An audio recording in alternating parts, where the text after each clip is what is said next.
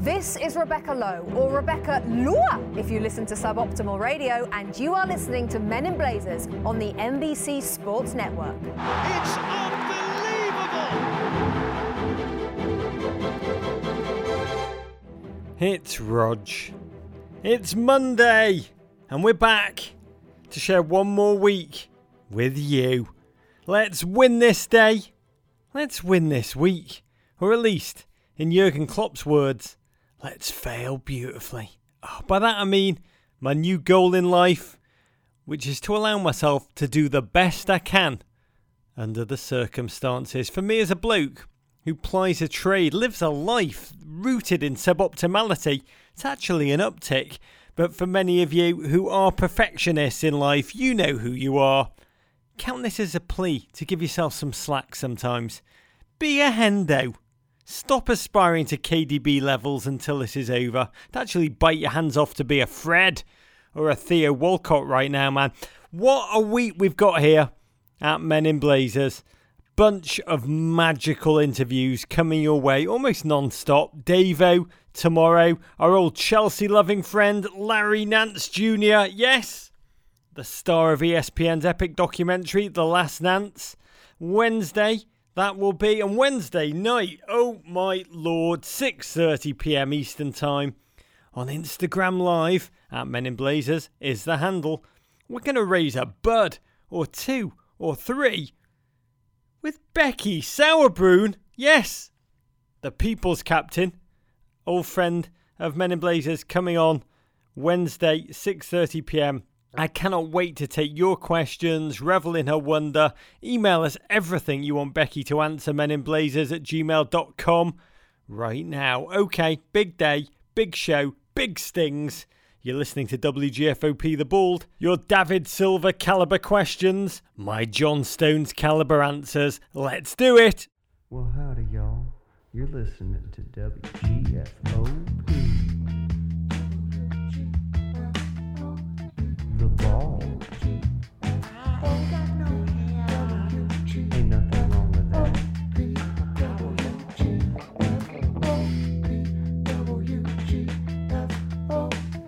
WGFOP.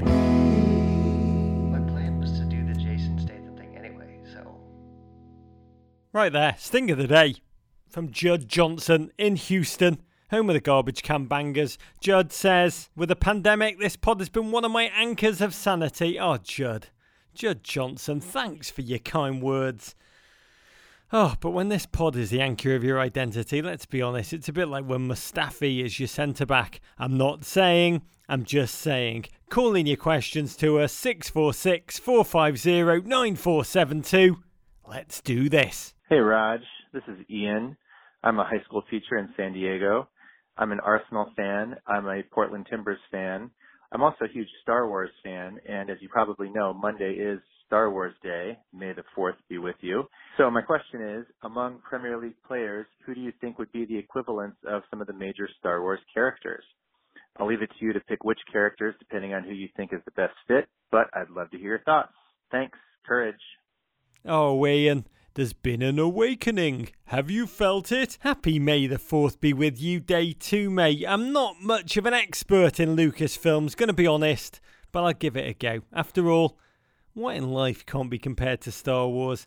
I mean, the OVS off the top. Jose Mourinho is OVS Supreme Chancellor Palpatine, or is Supreme Chancellor Palpatine Jose Mourinho? Sometimes it's so hard to know where one begins and the other ends. We all know he's the dark side. We all know Jose has successfully fooled the Galactic Republic of Tottenham into appointing him as their leader. He's carefully grooming his future dark apprentice Delhi and is slowly corrupting the innocence of Tottenham all around him. You've got your Jedi Knight Sonny, you've got your Jedi Master Harry Kane. They'll either succumb to the darkness or be cast aside. And by cast aside, I mean transferred to Manchester United. Steve Bruce, tell me that man's not Yoda with his life wisdom. Bacon, do you say? Pep Guardiola, C3PO, fluent in over 6 million form of tactics, analysis, language, social skill game. Not so much. Oh, Jurgen Klopp, Chewbacca, who doesn't love the Wookiee? Mo Salah, Luke Skywalker, final seconds of the game. It's tied 2-2. Who else would you count on to hit that thermal exhaust port that's just 2 metres wide? Case closed. Arsenal's backline, just a wall of stormtroopers, cannon fodder. Christian Pulisic, Anakin Skywalker, the chosen one. He'll bring balance to the Force. And who's Han Solo? Tell me it's not Jamie Vardy. Chat shit, shoot first, beers on the couch and the Falcon? Who was that?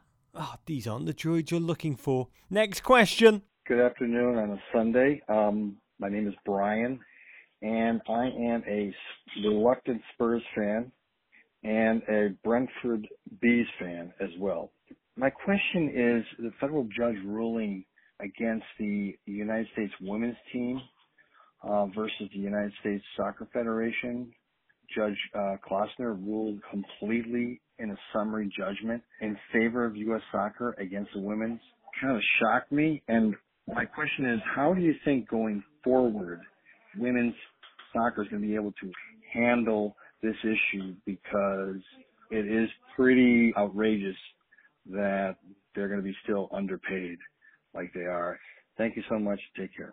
Brian Bidwill, great American name, bit of a gobsmacker over the weekend. It was, not just for football fans, not just for the American women players, but for all female athletes for whom the US women's national team are trailblazing pioneers. Yes, the US women appear to have lost their biggest game of all. A team who win everything have been forced to grapple with a devastating L. On Friday, a US District Court judge rejected the US women's national team's allegations of gender discrimination, ruling in favour of the US Soccer Federation, who've maintained all along that their women's team has not been underpaid.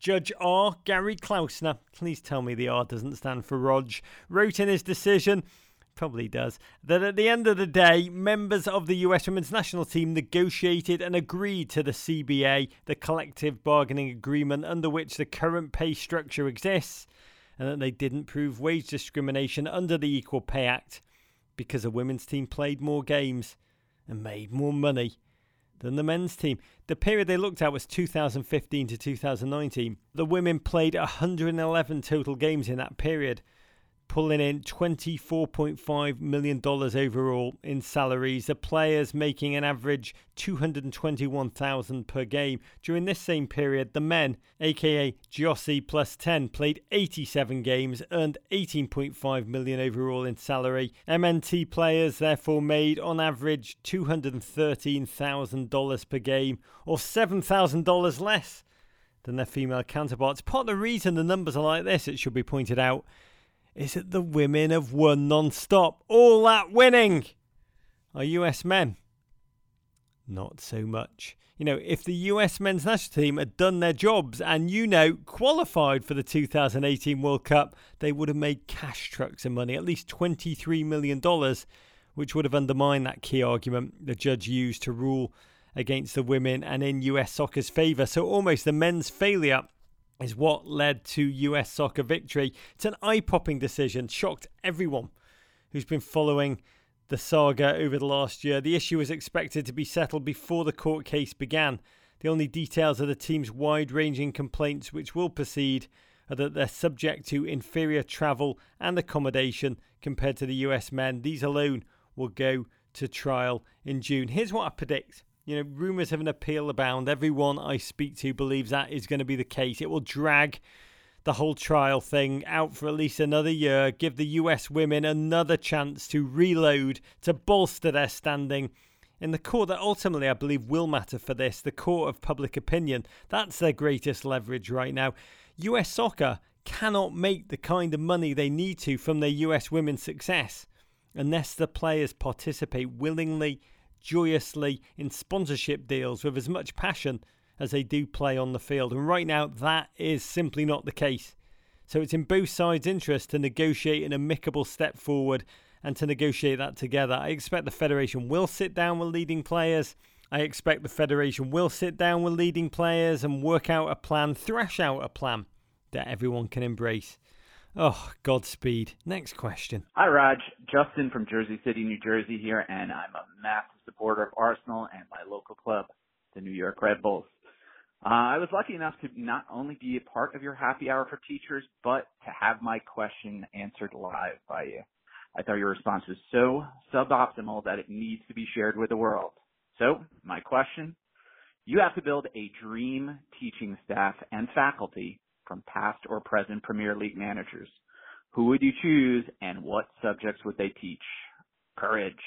Justin of Jersey City, I remember you, 8th grade history teacher from West Essex Middle School in New Jersey, one of a couple of hundred teachers we had the honour of hosting in last week's Teacher Zoom Happy Hour. We've got to do another one of those because, you know, to you and all teachers in America who are listening, I raise my bud right now. You are all true heroes, learning new skills, learning incredible new techniques to keep a nation of students learning.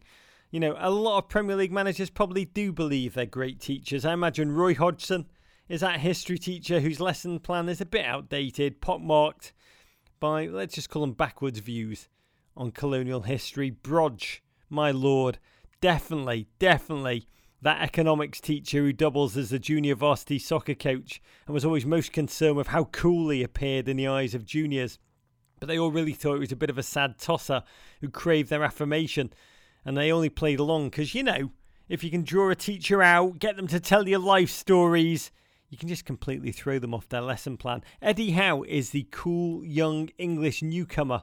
Oh, he teaches all the banned books, causes controversy in the faculty lounge of his avant-garde new ways, doesn't give a crap about the standardised tests. Big Sam undoubtedly teaches woodshop, but to cut to the quick, the answer to this, the great teacher, which is what you want to know all day, every day, to me, is Arsene Wenger. And not just because he has a master's degree in economics, but because when I interviewed him, I asked him what part of the pressure-filled role of Premier League manager, the hysterically pressure-filled role of Premier League manager, where you've got to be a man manager, a sports scientist, a diplomat, a tactician, a PR specialist, a master communicator, a negotiator, you know, everything. You have to be everything. You can't be everything. I said, what is, Arsene, the most important role you play in your eyes? He didn't have to pause, didn't have to think. He just immediately responded. He said, I am first and foremost an educator. You know, I said, what do you mean? He said, I try to be faithful to the values that I believe are important in life. And then I just work so hard to pass them on to my players, to my young players. He talked about how those players, you know, the most important thing he had to do was ensure, this was fascinating, that they left the club as better people than when they arrived. Jury's still out with Cesc. But I asked, what value, Arsene, is the most important one that you believe you need to inculcate in your squad? And he said something that I'll never forget and that I honestly try to live my own life by. Wenger said this. Tenacity is the most underrated quality in life. We all speak about talent, intelligence, glamour, but tenacity is the common thing for every successful person in life, you know. Maintain that motivation to go from A to B and to keep you focused on that target without any weakening. That is called tenacity. Stamina in your motivation. Oh, Arsene, tenacity, stamina in your motivation, A to B. Oh, but tenacity being the common thing for every successful person in life. Oh, courage. Let's have a sting. WGFOP, the Bald. Oh, the banjo sting from Tim Ostedek. A reminder. Someone needs to practice a little harder, faster, stronger on their own banjo right now. Next question, por favor. Hi, Raj. This is Tim in Pittsburgh, Pennsylvania, West Ham and Hibs supporter. During the lockdown, I started buying kits of jerseys and West Ham guys and other international players that I like. I was never a big jersey guy before. I was just wondering, is it acceptable for a grown man to be buying all these jerseys all of a sudden? And then second question, I know your least favorite kits, the highlighter Man City comes to mind. What are some of your all-time favorite club and national kits? All right, thanks. Courage. Big question. Tim, hello to you and to all Yinzers. Oh, my favourite jersey ever is a tie between Peru's 1978 World Cup shirt, the simple white with the red diagonal sash, which made me fall in love with diagonal sashes forever, and the US jersey 1994 World Cup, yes, the denim stonewash, to watch the US men swagger onto that field of play and just deliver. Such a life-affirming, life-changing moment for me. I just arrived on these shores and I love that kit. It showed that football belongs here in America at the highest level. Having said that, they've had such few good shirts since, and that drives me crazy. Other shirts that come to mind off the top of my head, and we did write about this in the Encyclopedia Blazotanica, Arsenal's Bruised Banana kit. Google it, 1990 to 1992. Still mind-blowing. Rave culture meets football in the best of ways. Spurs Hummel home kit, 1988. Tasty, tasty, tasty. And just a simple rule of thumb, anything Lecoq Sportif is just chef's kiss to me in my heart and my mind.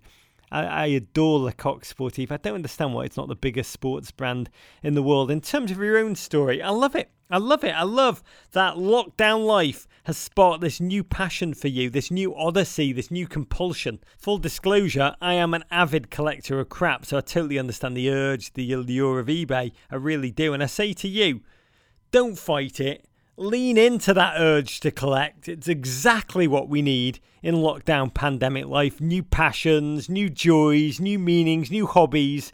And I'll even say this. I hope she's not listening. My wife's rule that if you are over 30 years of age, a football shirt adds £40 and 20 years, so you shouldn't wear them. I would say I'm going to speak to Dr. Fauci and get a ruling whether we can suspend that law during lockdown, because I'll tell you this, my wife's also banned me from wearing t-shirts because, I look like a bit of a sad knob when I wear them, but I have found such incredible solace in my collection of vintage t-shirts over the past 7 weeks. I've actually liberated them from storage, from deep storage. I've got one t-shirt that I'm wearing now, right this very second. And it comes from 1989 when I was one of those kind of creepy, weird English students who come over to Maine and become camp counsellors, or I guess creepy camp counsellors. And I got put in charge of a bunk of 6-year-olds, amazing kids, whole bunk of them, maybe about 12 of them, loads of wet beds that summer. It was magic. And some of these 6-year-olds were so large, America, they actually fitted into their clothes. And I'm wearing one of them at the end of the summer. Gave me this incredibly thin now because I've worn it so much, but they gave me this Hershey's t-shirt for Hershey's Kisses. It is the kind of t-shirt that would look amazing on a 6-year-old kid from Boston, Mass in 1989. But looking at it right now just allows me to unlock and tap into so many memories, so many incredible feelings. And I hope, Tim from Pittsburgh, you experience the same sense of story and past and nostalgia and wonder as you look down on your vintage West Ham shirts. Oh, glory, glory. Next question. Tap into those memories. Bavakasha. Hi, Raj. This is Sam calling from Alton, Illinois. Supporter of Spurs and St. Louis FC. I was wondering, I'm approaching my 21st birthday in a little over a week, and I was just wondering, what was the first drink you had when you were old enough to drink legally? I'd love to know. Keep on encouraging. Happy birthday, Sam. Oh, we'll get to you in a minute. My first drink ever takes me back April 1st, 1978. 7-year-old Rog going to his first ever game of football live. Everton Football Club with his dad, Judge Ivor. It is freezing. It is so very cold.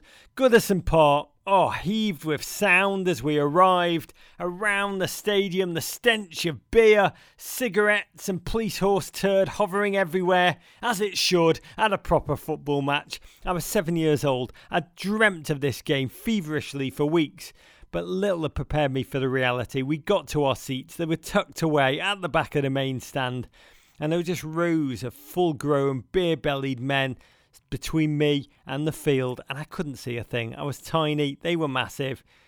Darkness. But my neighbour, complete stranger, instantly recognised my plight. It was freezing, but defying the cold, He saw me and he just stripped off this full-length sheepskin coat that he had in theatrical fashion, folded it neatly, dramatically into a square of one hand, scooped me up with the other, dumped the coat on my seat, and then flung me on top of it. You know, totally there. Suddenly, my sightline elevated considerably. I could see everything. He looks at me, he goes, "Problem solved." Oh, he was just clad in a t-shirt now, and he just turned to me. I'll never forget his words. He just goes, "We're all one big family here at Goodison." And it was amazing to watch this game. It was so bloody freezing. By half-time, I couldn't feel my extremities, my fingers, my toes, my down belows. They were just all going full-on Jack Nicholson at the end of The Shining. My dad, God love him, he just pulled, this is parenting. This is parenting. This should be a parenting podcast. He pulls out of his pocket a flask from his coat pocket, takes a slug, and then just goes, "Drink this, son."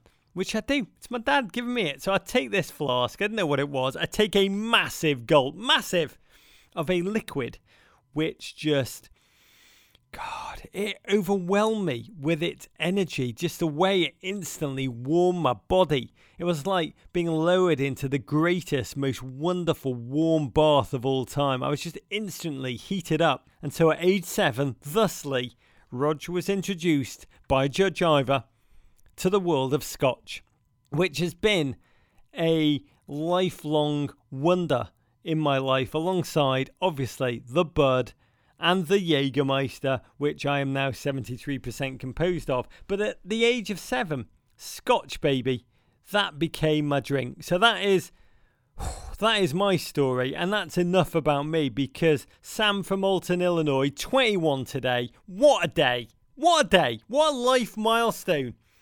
And as you become 21 on this magical date, I know there may be some darkness that you cannot just charge out and just have a Diego Costa on the lash style evening.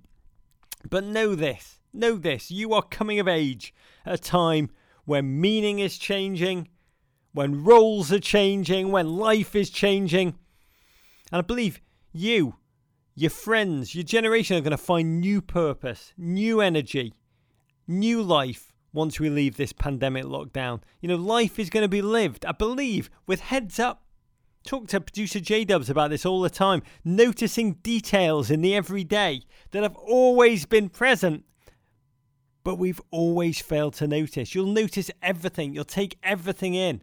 And from here on in, you and we will never take anything for granted again. It's going to be just sensory overload, creative wonder. So to you, Sam, from all of us at Men in Blazers, from all of us listening at WGFOP, we wish you health, we wish you happiness, and a lifetime of joy and meaning to come.